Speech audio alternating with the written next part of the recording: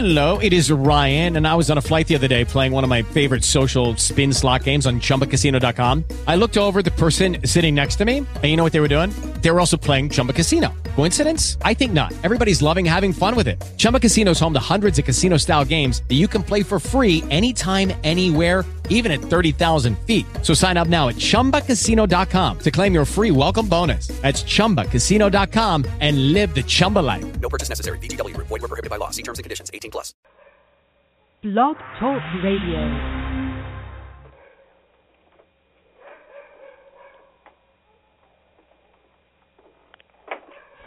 Thank you for tuning in to the Paranormal Hour here on Dakota Network.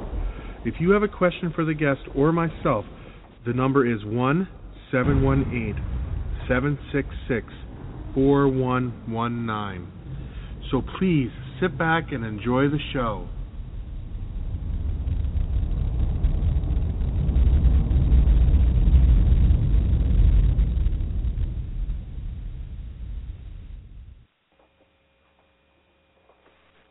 Hello, everyone, and thank you for joining us on Paranormal Hour here on Dakota Network. And on today's show, I have Cole. He's from Dark Skull Paranormal out of Ohio. How are you doing today, Cole? I'm doing good. How about yourself? I'm doing pretty good. So I'm just going to ask you a couple quick questions. How long have you been doing these paranormal investigations? I started seriously investigating at the end of around 2012, beginning of 2013. I've been involved in the paranormal pretty much my whole life, but we didn't seriously start getting into a team or investigating too much until right around that time. So what determines if you're going to go investigate a place? What factors do you look at before you decide where you're going to go and what you're going to investigate? It really depends. If we do a big like a big name place such as Mansfield Reformatory or Saddamsville Rectory, stuff like that, then we look around to see what's the most active places, what are some really good places we could go and try to get some good EVPs and stuff like that. Now, when it comes to private residences, when people call us, we have a pre-investigation interview we perform, which it contains about 50 questions, and that really just helps us narrow down the type of people we're dealing with and if, what they're experiencing is legitimate or if it can be explained in any certain way. Okay, now after you decide that you're going to go investigate this place, how do you approach the investigation? And how do you set up and what equipment you take, and how do you determine how to approach it? Well, if we do a private residence, what we normally do is we'll go in and we'll do the pre-interview. We'll set the pre-interview up first. We'll go in, we'll videotape the residence. We'll come back, meet as a team. We don't want the people that are living at the place to tell us too much information, because I feel that if you're told exactly what's going on, then you have a closed, you get that tunnel vision sort of, that you go in and this is what you're looking for. So you may hear something that's explainable when people their minds tend to make them think that it's paranormal. So we like to go in and get our own evidence, and then after we've done our investigation and we collect our evidence, then we go back and we ask the owners everything they're experiencing, and then they'll tell us what they're experiencing, and then we'll compare that with the notes and the evidence that we've collected so that it's as genuine as it possibly can be. When we go to big name places, we'll research the history of the place and look at if it's been on TV, such as Ghost Adventures or Ghost Hunters. We may watch that episode and just see different stuff that they've caught, and we'll go and see what we can get ourselves and then compare with what everybody else has captured there as well. As far as equipment goes, we use everything from mail meters to temperature guns to SB7 spirit boxes, voice recorders. We use high-definition night vision cameras. We use still digital cameras as well. We're trying to collect enough money to invest into a FLIR camera, into the thermal imaging camera, which is really good for cemeteries especially. Outside investigations a lot. I mean, they do good inside too, but especially for cemeteries, I like to use them for those. So we're trying to get the funding together so that we can invest in one of them as well. Now, do you ever think that there are certain things that will trigger like paranormal activity in a person's home? It depends on the type of haunting that we're looking at. When we went to Mansfield, I'm a correctional officer. Most of my team members are correctional officers as well. So when we went to Mansfield, I wore my jacket that I have from work that has my patches and stuff on it from the prison that I work at, and use that as a trigger object for if there are inmates there that can intelligently communicate with us.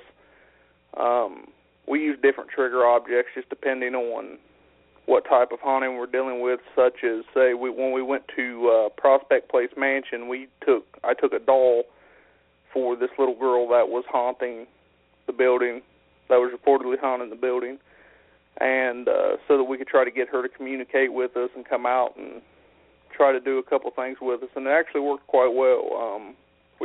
My wife was in one room, and the main temperature in the room was 71 degrees, and she had held her hand out and said, well, if you come over here, and hold my hand, we can play a game. And her hand was at 33 degrees, and the room temperature was at 71.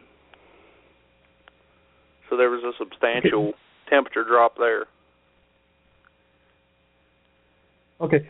Do you ever, when you do an investigation of a home, do you guys, after the investigation, do research on the house or anything like that, and the things that may have happened on the property? Yeah, we do. We, like this last private residence that we investigated, we ended up finding out that the house had actually, before had been built on a cemetery, and they had tore the house down and relocated it to the place that it is now. So that could have explained some of the paranormal activity that's been going on there.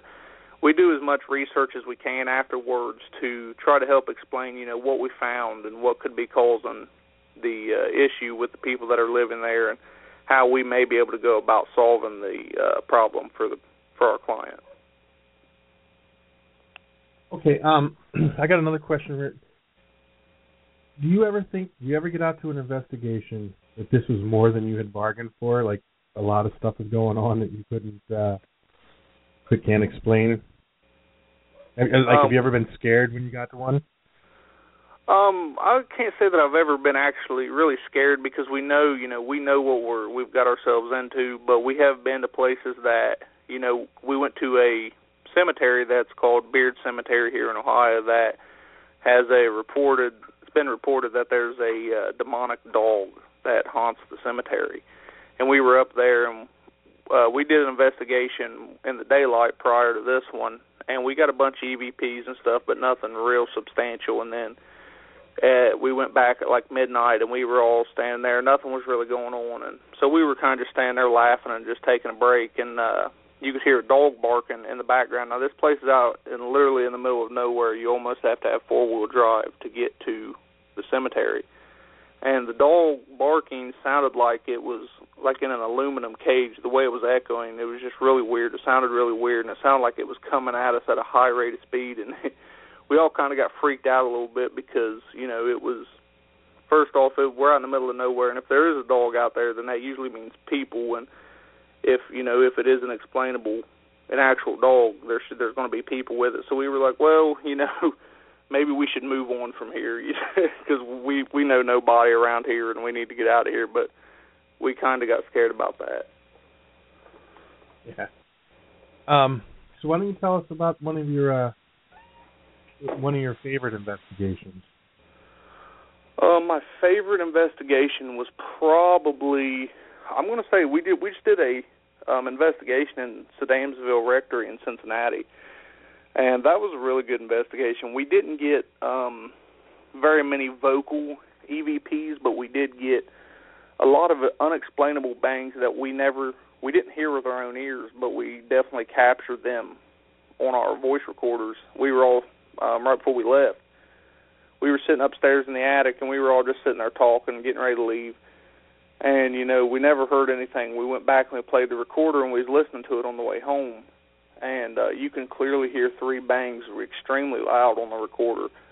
And obviously none of us acknowledged it, as we were all sitting around. If somebody makes a noise or somebody moves or something like that, we always mark it and we say, this is coal moving or whatever, so that we don't get confused when we go back and we listen to the EVPs. But these were extremely loud bangs that we never did hear. And I got the best video evidence I've ever captured at Sedamsville. Also up in the attic, I was over near a window. We're 3 stories above the street. There's no windows where the other 2 investigators were sitting.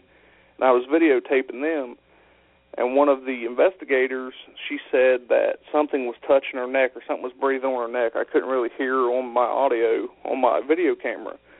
But she reached back and she touches her neck, and on the video you can see a ball of light. It blinks like 6 times, and then it comes over to the back of her neck, and as soon as she rubs her neck, it shoots off in the opposite direction. And there's no lights up there. There's nothing. It was pretty amazing. The video is pretty amazing. As soon as we get the video edited from our video tech, we're going to have it on our Facebook page. But that's the best evidence as far as video-wise that I've ever collected. Now, I watch a lot of these shows on TV, and they show a lot of orbs on there. Do you think that all those specks are orbs, or do you think some of that's dust and bugs and stuff? Because I've seen some that look like you're like, wow, that doesn't look right, and then other ones you're like, well, I think that could be a bug or something. Yeah, I think that a lot of the stuff that you see on TV obviously is definitely dramatized because it's got to be entertaining.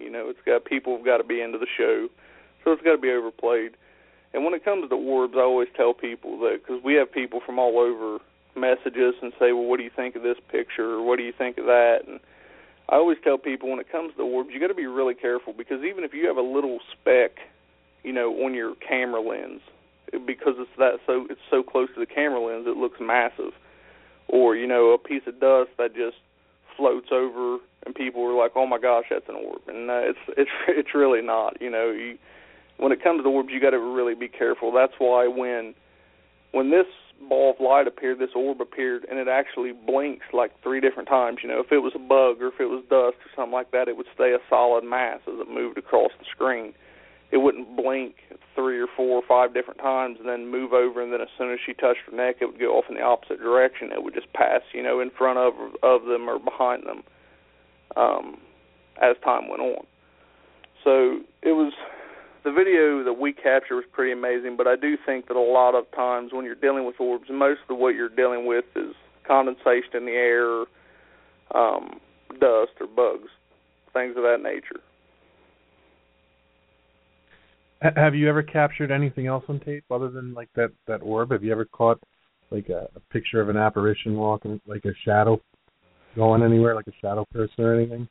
We didn't capture a shadow person, but when we was in Mansfield Reformatory, me and my wife were standing in solitary confinement, and I was upset because this was a public hunt. This was one of our first investigations, and it was a public hunt. There was a lot of people there. Everybody was being loud and being disrespectful, and you couldn't really do a real investigation. So I was upset about that. So I wasn't running a video camera. I wasn't running a voice recorder, none of that.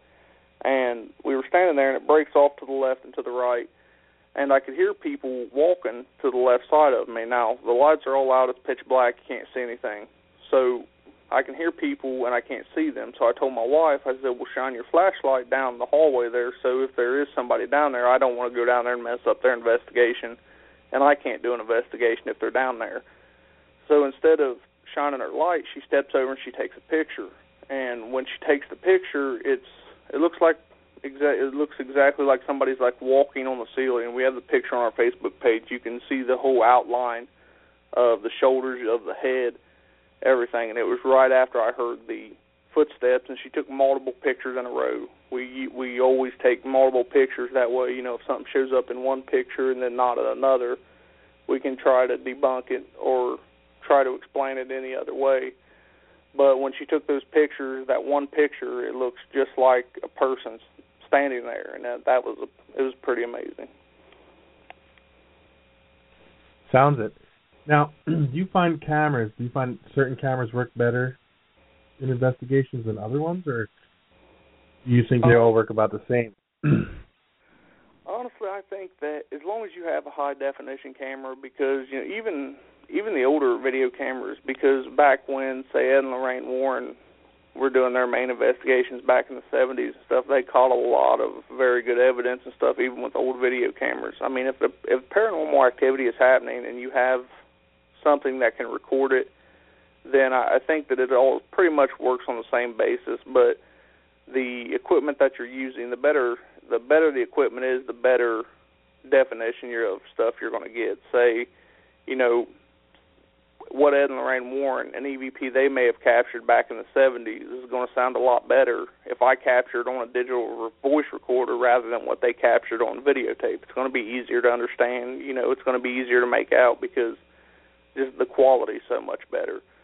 So when we deal with our cameras, we try to use, the best equipment we can get as far as high-def cameras and stuff like that, so that when we do capture something, it's, we can explain it and say, look, it's not a glitch in the lens, or the camera's not jumping, it's not any of that, because, we use this equipment multiple times, and we can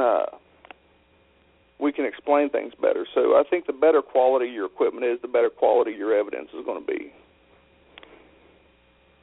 Now, do you feel that there are different types of hauntings, I guess you could say, like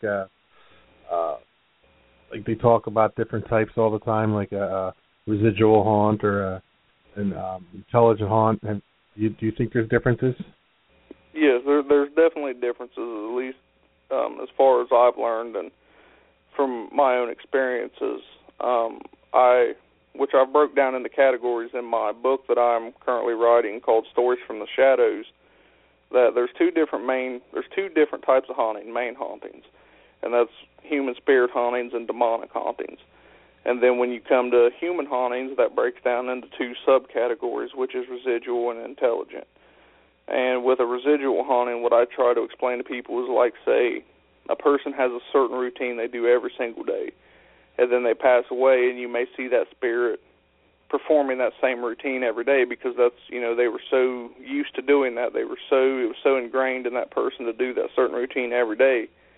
And it's not, the spirit is unaware of the surroundings around them. It can't interact with you. It can't, it doesn't know that you're there. It just performs the same routine that it did when it was alive. And an intelligent haunting is something that will interact with me. It'll perform actions I ask it to do. Say it'll open and close doors, or it'll light up a K2 meter when I ask it to do so, or, it'll be able to respond to questions that I ask. And then when you come to intelligent hauntings, you break down into two more categories, which are your good spirit hauntings and malevolent. And your good spirit hauntings are, maybe the spirit is stuck here because of just a sudden tragic death, or maybe there's something that they've just not finished. They're having trouble letting go. We as humans, we have a problem letting go with our loved ones that pass away and things like that. So my own theory being that maybe those same spirits that have passed on are having trouble letting go of us as well. So they're not there to harm you or to try to scare you. Now, a spirit may do stuff that'll give you goosebumps. It'll turn lights on and off, or it'll open and shut doors. But it's not. It doesn't do anything that is really going to scare you. It's doing that because they don't understand why they can see you and why they know that you're there, but you can't see them and you can't interact with them. So they'll do stuff to draw attention to themselves. And normally, when you ask a good human spirit to leave, it'll do so. Now, when it comes to malevolent spirits, when they're evil, they'll do stuff that'll try to harm you. They do stuff to scare you, stuff like that, because they're angry about something or whatever the case may be. And a lot of people get those confused with demonic hauntings. And there's a different criteria that you want to look for when you're doing, and when you go into a case to try to break it down, either whether it's malevolent or demonic. And there's different criteria to look for in that. But a lot of people still get those confused, and it's hard to tell the difference sometimes. But there's definitely a difference in hauntings and the way to go about investigating them. Have you ever been on a demonic investigation? So Damsville Rectory is reported that it's demonic. There's been exorcisms on the house, blessings on the house, blessings on the people that own the building itself. But as far as a private residential investigation, I've not been on a demonic case yet, no. I'm studying demonology right now as my main course of studying the paranormal, because I feel that, I want to be where people need me the most, and I feel when it comes to demonic hauntings, those are your worst case scenarios. People are almost going insane, losing their mind, because of the things that are going on with them, and I want to be that person that can help these people and the person that can help bring peace to these people. So that's kind of what got me into that, but I've not yet been on a private residence that's been a reported demonic case. Have you ever been worried about something following you back home again? Because I've heard other investigators talk about things following people home. Now, have you ever worried about something following you home or anything? Absolutely. We take steps into protecting ourselves, but there's never any guarantee that anything's going to 100% keep something from following you home. We actually had an incident where we went to Bobby Mackey's Music World in Wilder, Kentucky, that's been on multiple shows, and the demonic activity that's went on there has been documented, widely documented. And when we came home from Bobby Mackey's, different stuff started happening in the house. You would lay something down that would disappear, and it would show up in a different place randomly that no one would ever touch. No one would ever move it there. Example, my wife was making food one day, and she laid down some of the stuff she was making, and she turned around and it wasn't there. She couldn't find it, and it ended up being in the very top of the cabinet that we never use. This is the cabinet above our stove. And she would hear different things go on when I wasn't here. My son's toys in his room would turn on by themselves automatically. Our bedroom door would slam shut, things like that. But we take caution as much as we can. We have a blessed crucifix we keep hung in the house. We keep holy water in the house. We do prayers before and after every investigation for protection. And anytime we leave somewhere, I demand whatever is in the residence that it stays there in the name of Jesus Christ, the Father, the Son, and the Holy Ghost. And whether it does that or not, it's not 100%, but I feel that it helps keep us protected. Now, you were talking about that to follow you home. How did you get rid of that? How did you get that to stop? I don't think we ever did get rid of it. The house that we live in, I actually grew up in, and it's been haunted since I can remember. And different things have went on, but the activity had slowed down for a long time until we came back from Bobby Mackey's, and then it picked back up and was doing the things that I had explained. And there's still different stuff that'll go on from time to time, but really we just don't ever give it any.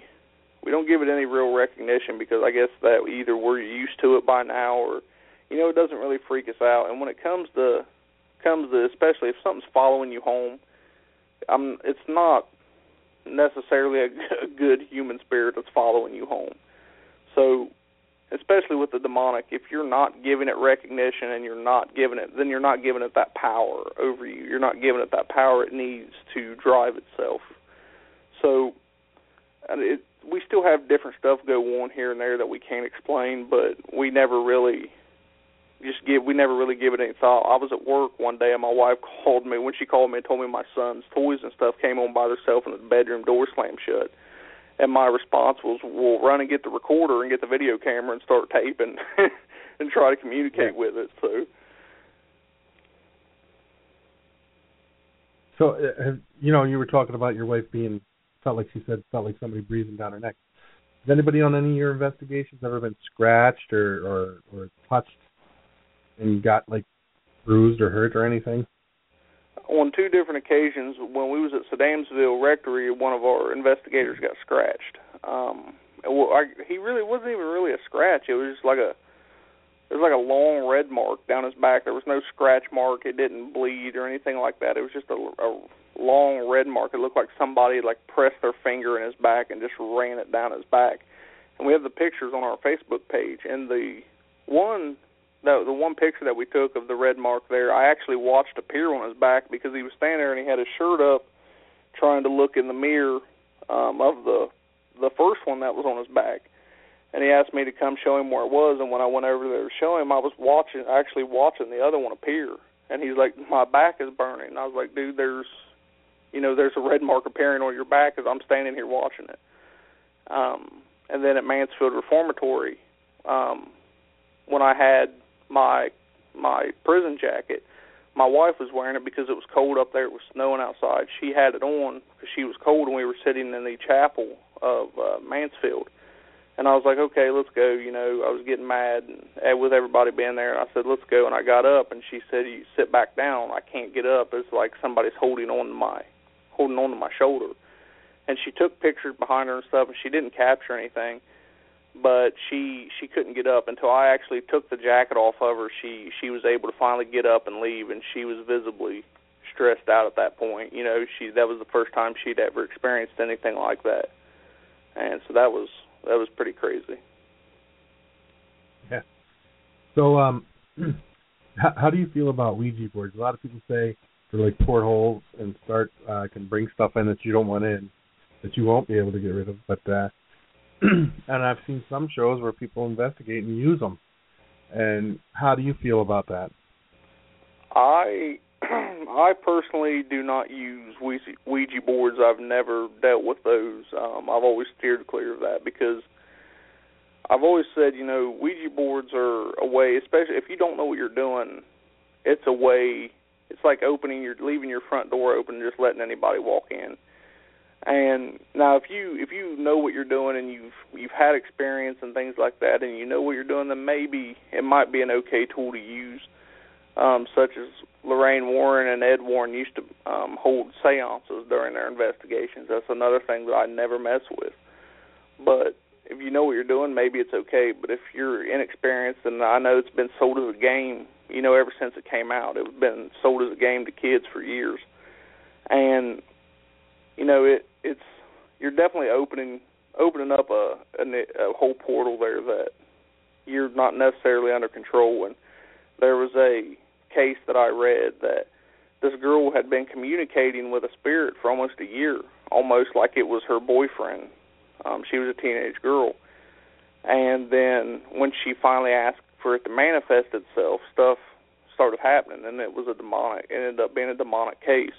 Because when you're dealing with the demonic, they are the kings of deceit. They're the father of lies. So if they can, maneuver around and make you believe that there's something that they're not, then, that infestation period comes in and they can attach themselves.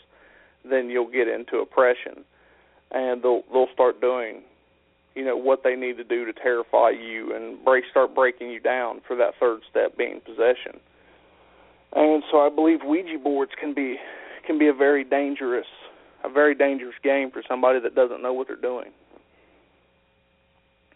Now, you talk about Ed and Lorraine Warren, and did you ever watch the show The Haunted Collector ever?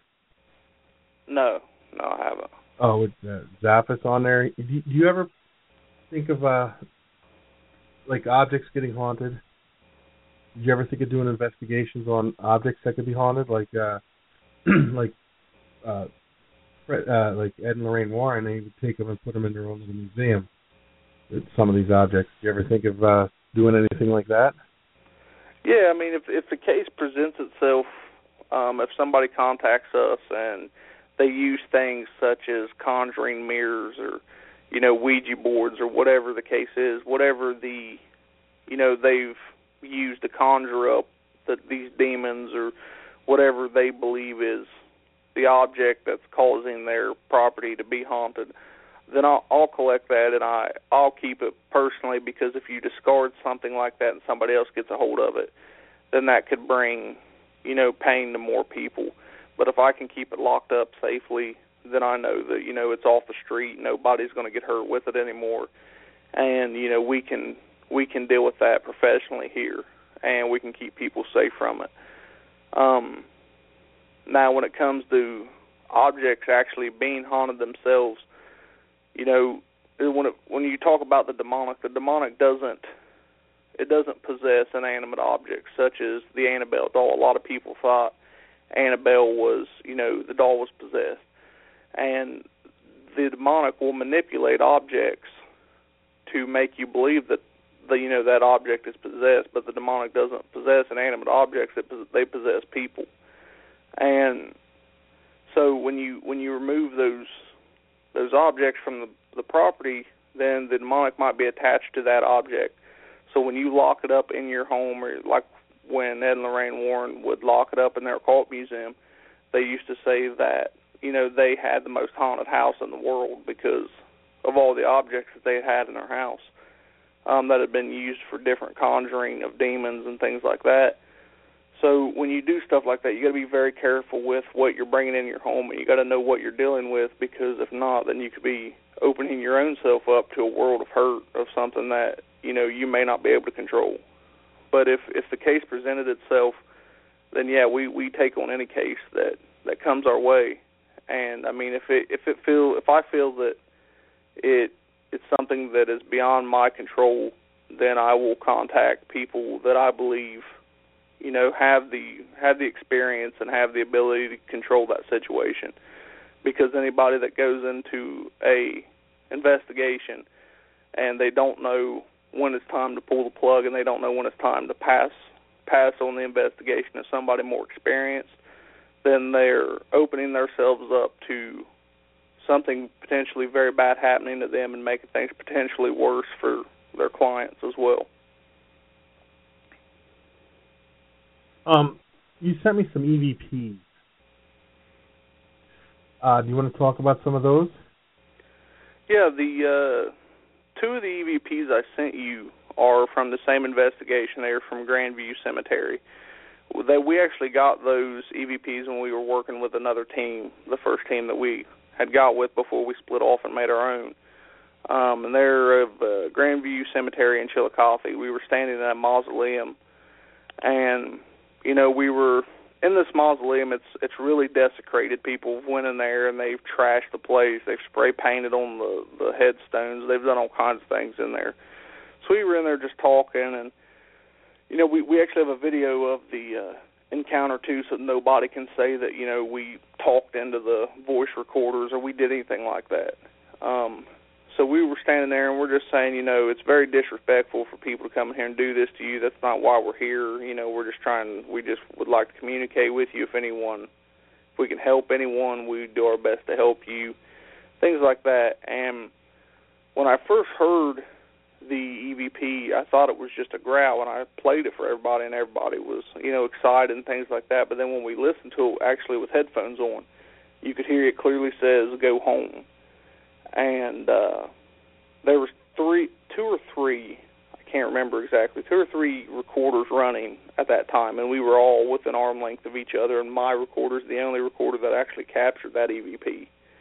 And then when everybody was filing out of the mausoleum, me and another investigator were standing there, and we were using a SB7 spirit box.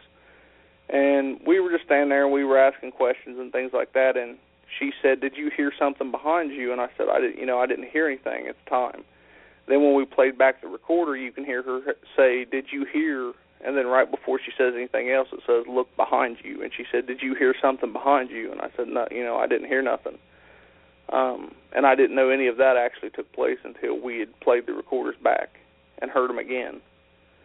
The other EVP that I sent you, I'm trying to think, what was the other EVP that? The one was unheard knocks. Yeah, the other one. That is the 3 loud bangs that I was talking about up in the attic of Saddamsville Rectory. Okay, and then the other one just says Cole. That one was at Beard Cemetery. It was in broad daylight. I was saying, my name's Cole. I'm here to talk to you guys if anyone wants to anybody wants to communicate. And then it's quiet for a second, and then you just hear it whispers Cole. And that was the only time that I've actually captured my name. Okay, well, I'm going to play the Go Home one first. I'll play it twice so everybody can hear it. Okay? Okay. Rude. Very disrespectful to you.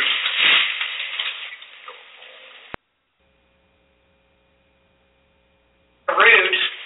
Very disrespectful to you. Now it was right in the beginning, right?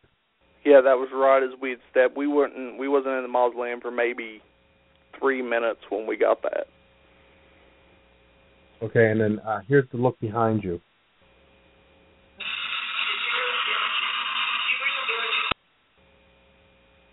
Now I heard that one. It's plain. I heard the other one too, but that one I can hear pretty plain.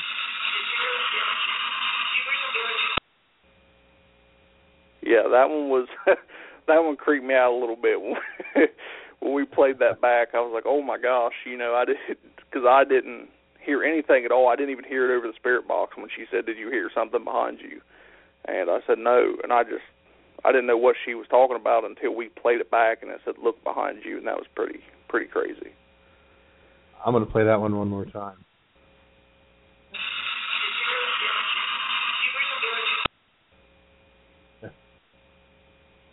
Now, this other one, which is the unheard knocks. Now, that was the one you were talking about a while ago. Yeah, that we were sitting up in the attic of Saddamsville Rectory, and we were getting ready to go home, and none of us heard these knocks with our own ears. Because we don't acknowledge it at all on the recorder or on the EVP itself. No one acknowledges it. No one was moving at the time. We were getting ready to leave. We're all sitting around the table, and because when we got up there was a table and there's chairs set up, so I wanted everybody to sit down and not move. So if we captured something, we knew, it was none of us walking or none of us moving at all. So I wanted to make sure that none of us were moving. So we're all sitting there, and we're just talking. No one even acknowledges that they heard anything. We get up and we get in the car and we plug the voice recorder into my friend, our other investigator. We plugged it into his car speakers and we were playing it over his radio. And we all three heard the real loud knocks, and we was pretty excited about that. We're actually going to try to go back to Saddamsville later this year. Okay, so here's this one then. Here's the unheard knock. Hey man, it can get me right. I'm walking back in, right? Okay, I'm done. I'm done. Let's go. Did I die again? I'll play it one more time. Hey man, it can get me right. I'm walking back in, right? Okay, I'm done. I'm done. Let's go. Did I die again? The first slap there that you heard, that's me shutting the camera because my camera died as soon as we got up there. And it was full battery. We just got done charging it. We walked up there, and that's what he said, did that die again? The first slap is me shutting the LCD screen on the camera. And then you hear the 3 bangs. Okay, well, here's the one you said they call your name Cole. Communicate.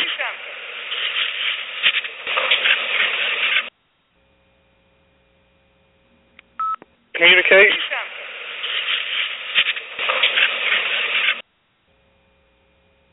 I can hear that one too real well. Yeah, that one came out really clear too, and I was pretty excited about that because we actually got the most vocal EVPs at Beard Cemetery in broad daylight. We didn't get any EVPs vocally when we went up there at midnight. But during the daylight, as soon as we went into the cemetery, the other investigator was naming off everybody that was there, and then at the very end, you heard Adam, and it was so plain that it was like somebody actually whispered into the microphone and said Adam. So, do you find it better to investigate? That's what was my next question. During the day, in the evening, or at night, or anything like that? What would be the best time for you guys to go out to do your investigation? It just depends on the type of investigation you're doing. If you're doing human spirit hauntings, if a place is haunted, then it's always haunted. It doesn't matter during the day, during the night, it's haunted regardless. Now, when you're dealing with demonic hauntings, nighttime is the best time to do the investigation because the demonic cannot function in the daylight. So most of the stuff, 90% of your activity will happen after dark until daylight, and when daylight hits, it's over with. But when it comes to human hauntings, it doesn't matter whether daylight, dark, it doesn't matter.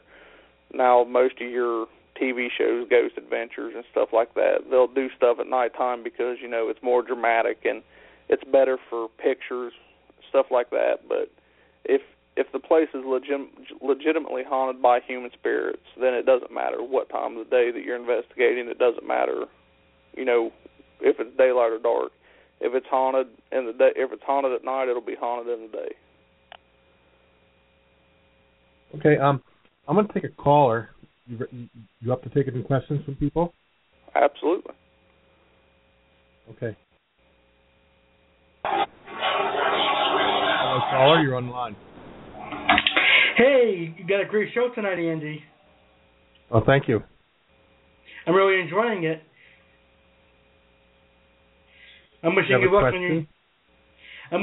on your new network. I love the paranormal, and I do have a question, if you mind me asking. No, go ahead. So, have you ever seen any demonic statues on your hunts? I've never been to, other than Saddamsville, I've never been to an actual demonic investigation. Now, I've seen and studied different case files and stuff like that, but to personally witness them, no. Oh, okay, yeah. I used to watch a TV show, my brother, that shows things like that. I forgot the name of it, but they show demonic ghosts and things like that. Yeah, it's definitely a very in-depth study, and it takes you, and that's why I never refer to myself as a demonologist, because it takes years of studying and mentoring from a already mentored demonologist, an experienced demonologist, to become one. And so I do as much as I can. I read everything that I can get my hands on. Anything that Bishop James Long will refer to me, I read it and do as much studying as I can. I completed a demonology course through him as well, and I study as much case files and things like that I can get my hands on. Sounds great. This is a great show, Andy. So much good luck here on Dakota Network. I'm going to be a long-time listener. Thank you. By the way, everybody, that's my buddy Aqua Alex from Aquatic Wetline. Thanks for calling in, Alex. You're welcome. Enjoy the rest of your show. Have a great show. I'm going to listen to it. Thank you.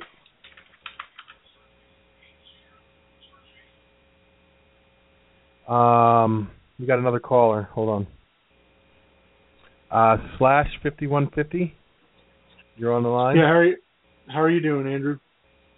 All right, pretty good. You have a question? Yeah, my question is, what would you recommend for beginners, or some tips for beginners that want to get into investigating? For beginners, I suggest that you go out into, say, maybe your local cemetery that is reported to be haunted. And what I did when I first started investigating is I went to Walmart, I bought a voice recorder, I bought a video camera, and then I just went around to different cemeteries trying to get EVPs. I read a bunch of books on how to study, how to investigate cemeteries, how to investigate, local legends, stuff like that. And if you can find a team that is accepting members or is willing to teach people, that's always a good thing, because even when you're going into cemeteries, you could be getting into stuff that, you don't necessarily know what you're messing with. And so the best thing is always if you can find a team that is willing to train people or is willing to take new members in, that's always the best thing to do. But reading and doing your research is always number one. Reading as much as you can before you get into doing it. And as long as you take the proper precautions, I think that 90% of the time you'll be okay in doing these investigations. But a lot of people think that you need expensive equipment and stuff like that, but just like I said, when we started with a $60 voice recorder and a video camcorder, and we started and we just built up from there. So if you're wanting to start and you're wanting to get into this, try to research and find your local teams.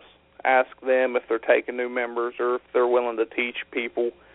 And if they're not willing to do that, then just there's multiple books, multitudes of literature out there that you can get on how to investigate and the best way to approach these different places when you're investigating. And I think that's definitely the best way to go about it. Awesome. Thanks for the great answer and information. Well, Andy, congratulations on this great show, and I'll definitely be listening more. Thank you. Yeah, you guys have a good night. You too. Thanks. So, do you feel all cemeteries have a certain amount of activity in them, or just certain ones, or? I tend to lean more toward cemeteries that are run down. Cemeteries that aren't really well taken care of tend to have more activity because the spirits there really can't rest in peace. Now, these nicer cemeteries, and the very first EVP I got was from an actual really nice cemetery.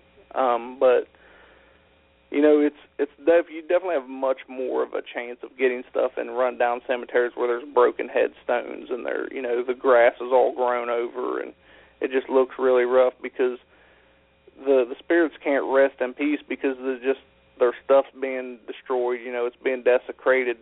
People are coming in spray painting stuff or just defiling their graves and stuff like that, and that tends to bring out a lot more activity. I have another caller here. This is my son's phone number, though, so we'll see what he wants. He's going to probably ask you a question, so hang on a second. David, do you have a question? Yeah, I was wondering if you have ever come to the conclusion that people are actually buying into it more than it is actually happening, like a spirit in their house, if it's just a natural occurrence. We definitely have had that happen a couple different times, actually.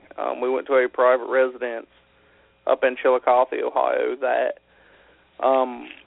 this particular person was convinced that, he had demons in his house and all this stuff was going on. And it come to find out, because one of our main questions is, is anyone in the house on any type of medication, things like that. And the type of medication that he was taking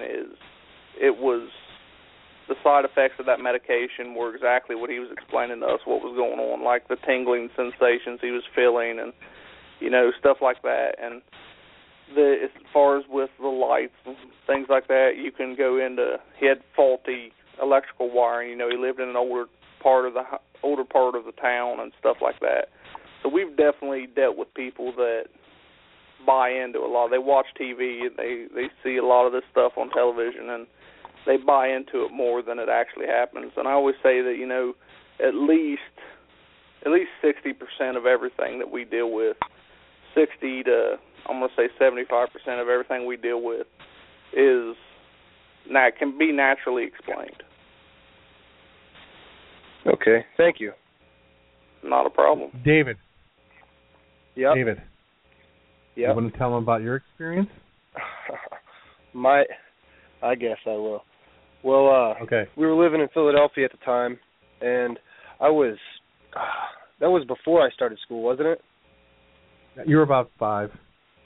Yeah, so I remember I was laying in bed, and I slept with my parents at the time, and I remember I woke up for some unapparent reason. I'm not sure why, but I remember looking to where the door was in the bedroom, which was to my left-hand side. My mother was on that side. And I looked over, and I seen somebody walk into the room, and I could vividly remember what they looked like. They were wearing a long brown, or a gray sweater. They had brown hair, brown eyes. And they walked around the bed. They made eye contact with me, and then they just walked into the closet. And I mean, I was scared. I'm not going to lie, but that was my first experience, and I remember it extremely. Wow. Well, actually, one of my first experiences was as a child. I've always been real big into history as well as the paranormal, and my mother is an occupational therapist, and she used to work at a bunch of nursing homes in the area, and I would go to work with her on days that I could, and I would hang out with the older people in the home, and they would tell me stories of stuff when they were kids, stuff like that. And we went into this building, and as soon as we went in there, I told my mom that this place is haunted. I want to leave. I didn't know why I knew the place was haunted. It's haunted. I want to go home. And, she's like, it's not haunted, it's just an old building, come on. So we go down into the basement where her office is. And as the farther we get down in the basement, the more scared I'm becoming. I have no idea why I'm scared. I know this place is haunted, I want to leave. I keep telling her to, I want to go, and she said, I got work to do, you're just making it take longer if you keep bugging me, go play. And then finally she said, well, come on, I'll introduce you to some people upstairs, and you can play around upstairs until I get done, then we'll go home. So we go upstairs, and, she goes into this room, and she's trying to introduce me to some of the people, and I wouldn't go in the room. And she asked me why, and I just told her I wasn't feeling good because I knew that if, I said, well, the place is haunted, I was going to get a whipping because I was being disrespectful. So she realizes, that's not me. I always play with, the people that are there. They always listen to the stories. So when we leave, she asked me, what's wrong? And I tried to tell her the place was haunted. She still didn't want to believe me. And then she came home a couple of days later, and she said that she had found out that the place used to be an orphanage. And they used to punish the kids down in the basement in very horrific ways. And the residents were telling her that they couldn't sleep at night because the children would come sit on the edge of their beds and talk to them, or the children would play in the hallway and make noise all night. And she wanted to know how I knew it was haunted, and I said I didn't know. I just knew when I got there that it was haunted. Do you feel that children have a better sense of paranormal activity than adults do because they're more open-minded and they're not so conceited? Absolutely. All children are clairvoyant up to the age of 12. And for those people that don't know what clairvoyant is the ability to see things that other people can't see, or the ability to feel things that are around them that other people can't, such as, again, Lorraine Warren being the most famous clairvoyant in the paranormal community. But as we get older and we get more closed-minded and we get more of that, that mindset of everything needs to be explained scientifically rather than the way it is, we tend to lose that, but other people can hold on to that. But all children are clairvoyant up to the age of 12, so it's why you have so many cases of people's children seeing stuff and communicating with stuff long before the parents ever have any idea that anything's going on. That makes pretty good sense. Is that the only question you had, David? Yeah, that about covered it all. All right, I'll put you back on hold so you can listen to the rest of the show. All right. My son, he was talking about kids being more clairvoyant. He had a friend that lived right down the street. Now, this whole block that he was talking about, when he was talking about his experience, we had a lot of problems on the whole block. All the neighbors had problems. The lady down the street was sitting outside with her son, and my wife was sitting there, and her son had to run in to go to the bathroom, and he come out holding his face crying, and his mom goes, "What's wrong?" And he goes, "Well, the old lady I see in the bathroom up there all the time, she slapped me." And there was no old lady living in the house. It was just her husband, and her kid. So, I don't know what kind of a haunting that would have been, but he came out with a whole handprint right on his face. Oh wow, that's that's definitely pretty crazy. Yeah. So, do you feel that now you were talking about people watching TV and then getting in, seeing things that really aren't there or anything? Do you feel that that makes it more harder to do these investigations because people end up watching shows, and because it's becoming more and more common for these shows to be out, that people watch them and tend to think they have problems and they really don't? It definitely makes the reportings of hauntings much more than they used to be. There's definitely a lot more reported hauntings now than people reported a long time ago, because say when I was a kid and stuff was happening in this house, none of us ever talked about it because we didn't want anybody thinking we're crazy. Now it's so socially acceptable for places to be haunted, and it's so mainstream now that everyone thinks that, they hear a creak in their wall and they think that, their house is haunted. So it definitely brings much more reported hauntings about. Just people that just don't understand, what's actually taking place. So when you go in to investigate a place, that's why I think it's a lot better for you to just get the least amount of information from the owner as possible. Do your investigation, come back, ask them exactly what they're experiencing, and then compare your notes to what they've told you while everybody's sitting right there. So there's no way that you can, doctor the evidence or anyone, it keeps everybody honest. And I think that's definitely the best way to go about it, because if you go into a place and somebody says, well, we see shadows in this hallway at this time every night, then when you go there, that's what you're looking for. You're looking for shadows, or we hear this sound. So when you go there, you're listening for that particular sound. And, people tend to make themselves believe something even if it's not really happening. At what point should somebody contact somebody for help? To come in and do an investigation and see what they can do to help them with their situation? If somebody is uncomfortable, especially if somebody feels threatened in a situation, they definitely need to contact somebody. If you're doing an investigation, even if you are a seasoned paranormal investigator, but you have no experience with the demonic, if you encounter something that you believe to be demonic, or you're living in a residence that you believe that something that is there is demonic, you need to contact somebody immediately, because when you're dealing with something that extreme, the longer it takes to get somebody to help you, lives are actually in jeopardy at that point. But if it's something less evil, if it's, even just a human spirit haunting, but if you feel uncomfortable or you feel threatened in any way, you should definitely contact somebody. And even if it's not paranormal, we'll go in, and if somebody wants me to have a priest come out and bless their house, even if I'm not getting anything, in the actual, I'm not recording any actual paranormal encounters. If somebody wants me to have a house blessing done, I'll have the house blessing done, because it'll give them a peace of mind, and it'll bring, them at ease, and they can live peacefully within their own home. Do you think sometimes doing an investigation, do you think that could make the situation worse? Because I would think that some people might think, if I call somebody in, it'll make it worse. And I don't want it to get worse. It could potentially make it worse.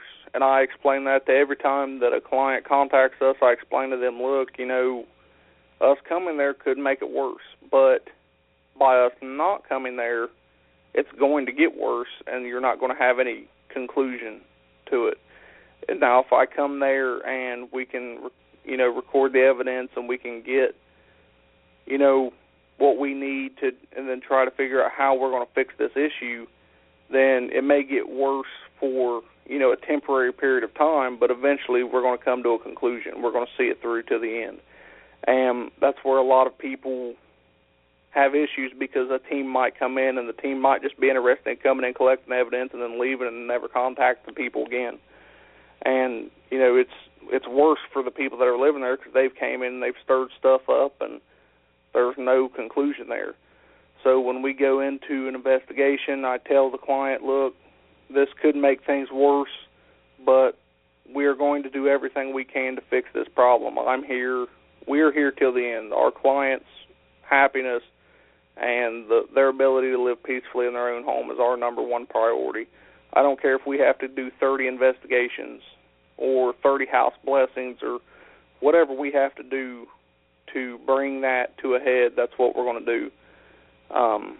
So we try to stay one-on-one with the clients. We try to stay in constant contact with them.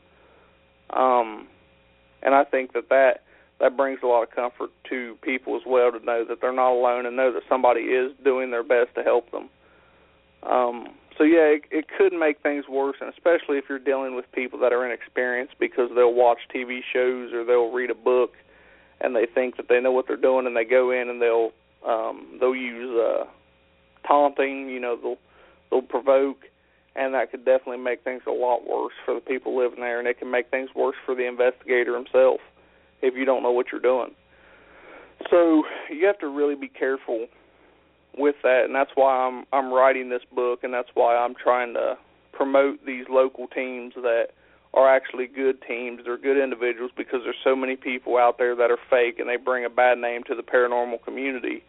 I want to bring, the good teams and the legitimate people in this community, and promote them, because there's a lot of good people. There's a lot of very good-hearted people that want to help people, that do this. And there's also a lot of bad people that do it as well, that are just there for the thrill. So I think if all the good teams and all the good individuals in this community come together and hold each other up, then we can stay in a good light and keep those people that are fake and just doing this, as a hobby and to just do something on the weekends. We can kind of push them out, and we can stay in the business to help people. That's what we all started this for.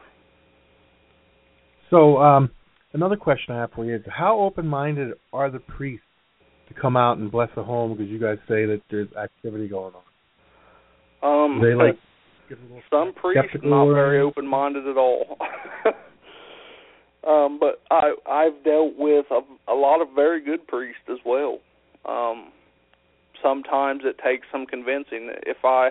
Sometimes I may have to go into a residence and collect evidence, and then bring that evidence to the priest and say, look, this is what we've got, and then they will go through the evidence themselves.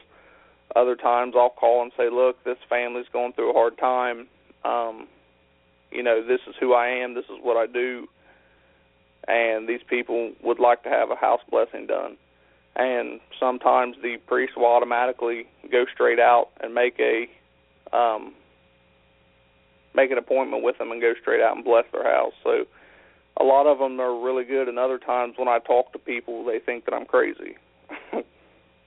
Yeah, I can understand you getting that. My son, he's got one more question, so I'm going to put him on the line for you. Okay. David, are you there? Yep. Okay, go ahead and ask your question. No, I was wondering, should you worry more about spirits that can move objects and control objects? Should you worry more about them ones, or the ones that can't move objects and the ones that just can cause phenomena to happen? When you're dealing with things that can move objects, that could potentially be very bad, and it could be a human spirit as well. When you go into moving objects, you're talking about things like if they're moving stuff of substantial weight, say televisions or things that are very heavy. You're looking at things that could very possibly be demonic, because they have that type of power. They can manifest that type of energy to move objects like that. There's been reports of people hearing their furniture being thrown around, and objects, couches, beds with a whole family sitting on them, levitating off the floor.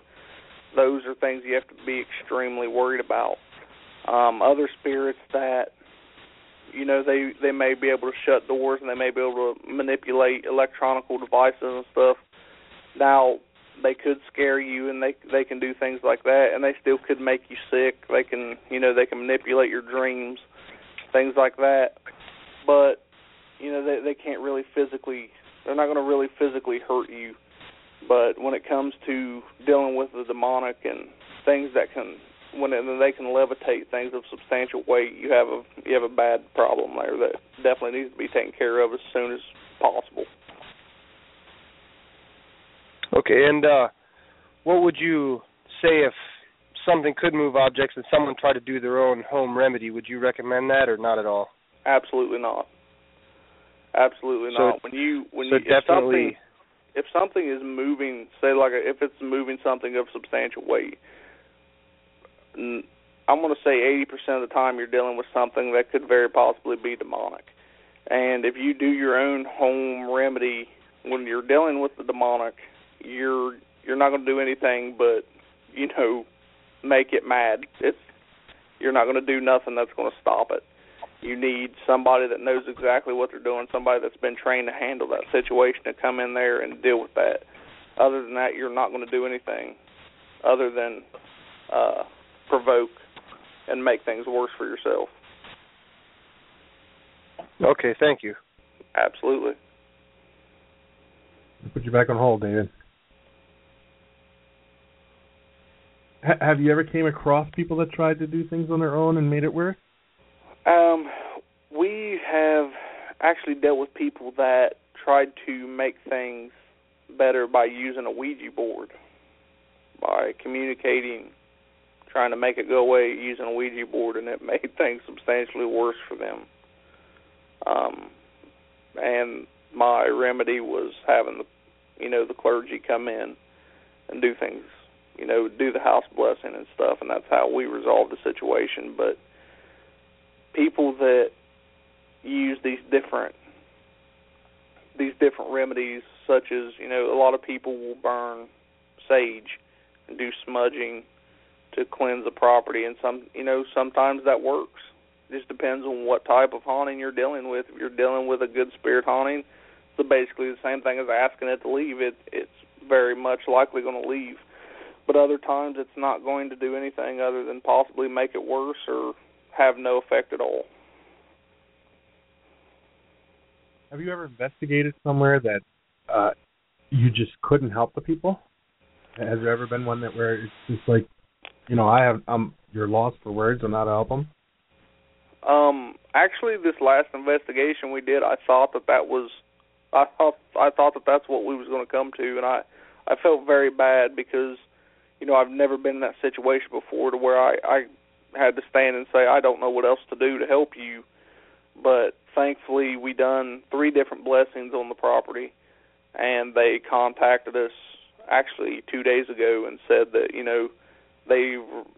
the feeling of being scared was gone. They could actually, because these people were no longer even living in their house at nighttime anymore. They couldn't stay there at night because they were so terrified to be there. And, they weren't scared anymore, and they were just happy that they could be in their house and not have to be scared anymore. So I was very thankful for that. But up to that point, I didn't think that we were going to be able to do anything. But I had promised them when we went in there, whether it was their choice if they were going to sell their house, it didn't matter. Until something happened that they were happy, I wasn't going to leave. So, if somebody lives somewhere and they contact you, and could you find them help, like find them other investigators if it was out somewhere where you couldn't be? If they're somewhere out of my reach, we work with a lot of teams throughout the nation, throughout the world, and that's what this book that I'm writing is helping promote, these different teams throughout the world. So if there's somewhere that we can't get to, I'll definitely find somebody in their area that works, that does a good job, and I'll read reviews and I'll talk to that investigation team, personally, and I'll refer the team to them. So yeah, no matter where anybody is, I'll definitely find somebody. If I can't get to you personally, I will find somebody that I've thoroughly investigated, I've thoroughly done my research on, and I'll refer the case to them and have them do the investigation. And then I'll have them stay in contact with me and keep me updated on what's going on. Do you find any sections of the country that seem to be have more problems than other parts? The East Coast definitely has a lot of places that are reported to be haunted because obviously you have more history there. As far as America goes, Europe, a lot of places, one of the oldest places in the world, because they have so much history, so much stuff has went on in these places. The West, out in the West, Arizona, things like that, back where you had all these old mining towns and everything, a lot of stuff happened out there. There wasn't very much law, there was a lot of murders, there was a lot of things that went on. So any place that has had a lot of history, a lot of bad history in it, definitely tends to have more active places. A lot of older homes that have the original foundation, the original, wood floors or whatever the case may be, they tend to be much more active than other areas because there's so much history there. Now, I heard, I was watching one of these shows, and they had a big paranormal team on there, and they said moving water sometimes creates situations where it can promote the paranormal problems that people have.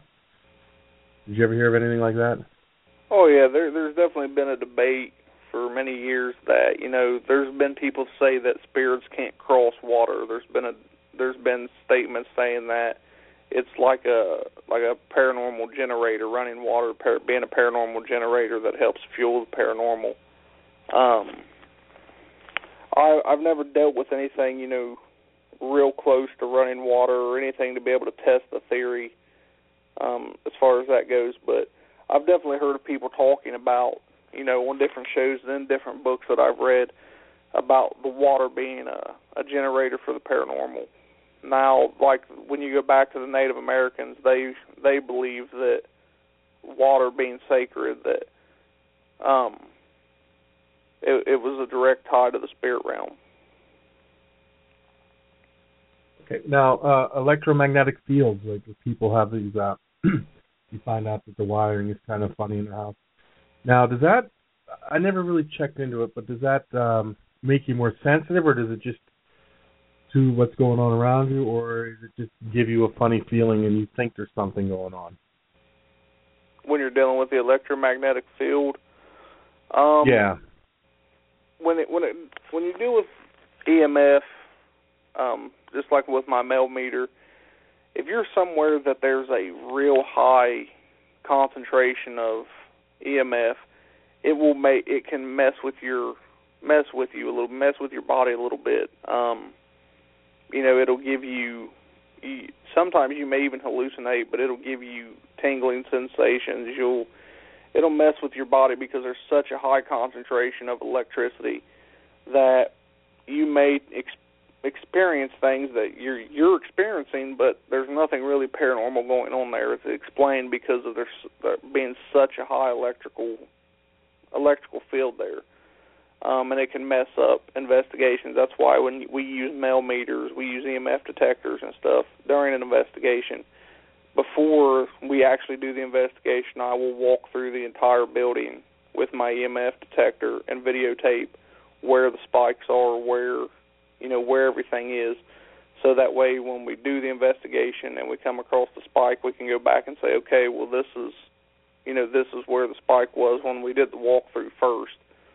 But yeah, it definitely can make people experience things that aren't necessarily there because it'll mess with your senses. Do you feel people's pets can sense stuff better than we can? I do, and I actually think there's a television show. I've never actually watched it, but I've seen it on TV before. I think there's a television show about animals being able to sense the paranormal better than we can. Dogs barking at things that nobody sees, such as in the corner of a house, or cats hissing at stuff that ain't there. We actually did investigate a private residence that all the lights were out. We were standing in this room, and there was a cat in the room that nobody was aware of at the time, and it screeched, it hissed really loud, and it scared everybody because nobody knew it was there. And right after that happened, we caught an EVP. And so did we scare the cat, or did the cat, sensed something before we knew it was there. Yeah. Because I know that the TAPS team, I watched one of their episodes, and they started taking a dog on a few of their episodes because they said it's more sensitive to things that are going on around them, that they can't even pick up on some of their equipment, but the dog can tell. I actually think I've seen Ghost Hunters International. I think I've seen them do that. They took dogs on an investigation of an old castle overseas somewhere to use during their investigation, and I think that's the only time I'd ever seen that. But I've definitely heard of people taking animals on investigations to use them as a tool because they could sense things, before we knew they were there. But I've never tried it personally or anything like that. So what would your dream investigation be? What's the one place that you would just love to go and investigate? My dream investigation, I'm going to say, is between two different places, is Bobby Mackey's Music World and Vlad Tepes's castle, Dracula's castle in Transylvania. Now, Bobby Mackey's, because it's so... Bobby Mackey's I've known about since I was a kid. I used to watch A Haunting all the time with my mom, and that's where I first learned about Bobby Mackey's. And we went there. We've not went and done a private investigation yet. We went and did the ghost tour, and we've done all that. But they want a lot of money to do a short investigation. So we've never went and done the private investigation, but I would love to go there and just do a couple nights investigating there because of all the history that is there. Just Bobby Mackey's is the big legend, and then Vlad Tepes being, Dracula or Dracula in Transylvania, and all the stuff all the history that's over there, and all the paranormal stuff that's reported in Transylvania itself, not just the castle, but there's a forest over there that's supposed to be one of the most haunted forests, most paranormal forests in the world. And I'd love to be able to go there and see that history and do that investigation. Because like I said, I'm a big history buff, so when I go to these different places, I love to go to places with a lot of history, so I get, both best worlds, I get to see the history and I get to do the paranormal, so it's pretty amazing. Well, before the show, you were talking about that you want to do travel around and do a little bit in on the East Coast and stuff. If you ever get to Philadelphia and you can do one at the Eastern State Penitentiary, I heard that one. That's good. I heard that's supposed to be a good place to do one.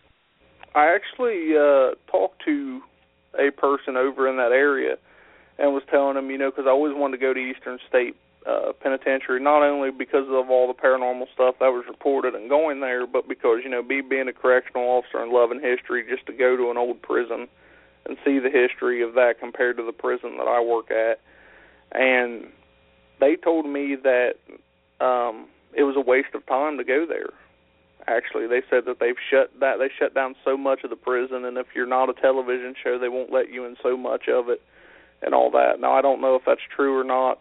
That's just what I was told personally. They said it's not worth the money they want you to pay to go in and do the private investigation. But if I was in that area, I would definitely investigate it because I just so I could say that I was there and I actually got to see the history and I actually got to do the investigation, I would do it. Yeah, I took my son there for Halloween one year. They had a Halloween thing going. And this guy walked up to him. It was dressed in a Halloween costume and told him, there's nothing to be scared of in there, son. Don't worry about it. He goes, you only have to worry when you go home and I'm under your bed. My son got all scared. So funny. But, so how can people get a hold of you or in touch with you if they have to? We have a Facebook page, is www.facebook.com/paranormalgroup02. They can get a hold of me anytime through our Facebook page. We're listed, I can't remember exactly the website, but if you Google paranormal groups in Ohio, the very first selection that comes up, you'll click it and it'll bring up a whole list of different groups in Ohio. We're on that page. We're on the National Paranormal Society. We're on their page. We're listed on Ghost Stop as Ghost Stop Associates on their page. We're listed on multiple different pages, and you can get our contact information, everything through there. You can contact me through email, which is DISTEC11@gmail.com. But the Facebook is definitely the fastest way to get hold of us, because it'll ring straight through my wife's phone, or it'll go straight through my phone if I'm not at work, and we'll contact you immediately as fast as we possibly can. Well, thank you for coming on the show, and when you get your book done, let me know, and I'll have you back on to promote your book. Absolutely. Thank you for having me. It's been an honor. Well, it's been an honor to have you on. And I found something out today, and I was told that today is Paranormal Day, and I did not know that when I booked the show. So I think that's pretty interesting, too. Absolutely. Happy Paranormal Day, everybody. So, Cole, thank you for being on the show, and I look forward to having you on again. All righty, sir. Thank you very much, and I hope everybody has a wonderful night. And like I say, if anybody is wanting to get their team support or get their team promoted in a book, contact me through Facebook. You can send me, even if your son wants to put his story in a book that's been published, send me as much detail as you can about the story. I'll put it in the book. The only thing that I edit is some of the language because of the different age brackets that read it. I'll send the story back to you. You approve it. I'll put it in the book, and then I will give you credit in the book. I'll promote your team, your contact information, and your service area. So if someone in your area reads the book and they need help, they know how to contact you. So if anybody is wanting to promote their teams, send me your story, and we'll get it worked out. Oh, well, that's great to know. When do you expect the book to come out? I'm hoping this fall. Now, with everybody, like I say, with people, it's all depending on how many things people send me, because I want it to be a collection of everybody's work. I don't want it to just be my own personal experiences. I want it to be everybody and help promote as many teams as I possibly can. But I'm hoping by this fall that we'll have it actually printed. That'll be great, because I'll have to get a copy and read it, because it sounds interesting. Well, thank you for coming on the show, and I'm definitely looking forward to having you on again. And, if you come across some real interesting investigations and you want to talk about them, let me know. I'll have you on right up sooner than that even. So thank you for coming on. Thank you for having me. Absolutely. You guys have a great night. And everybody for listening in, thank you for listening in. And we're going to try to make this an every week show. It'll be great to have one on once a week. But as of right now, we're going to try to do bi-weekly until I get more and more people coming on. And thanks, everybody, for listening. And, again, Cole, thank you. Thank you.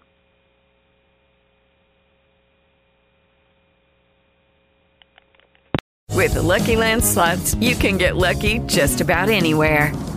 This is your captain speaking. We've got clear runway and the weather's fine, but we're just going to circle up here a while and get lucky. No, nothing like that. It's just these cash prizes add up quick. So I suggest you sit back, keep your tray table upright, and start getting lucky. Play for free at LuckyLandSlots.com. Are you feeling lucky? No purchase necessary. Void where prohibited by law. 18+ terms and conditions apply. See website for details.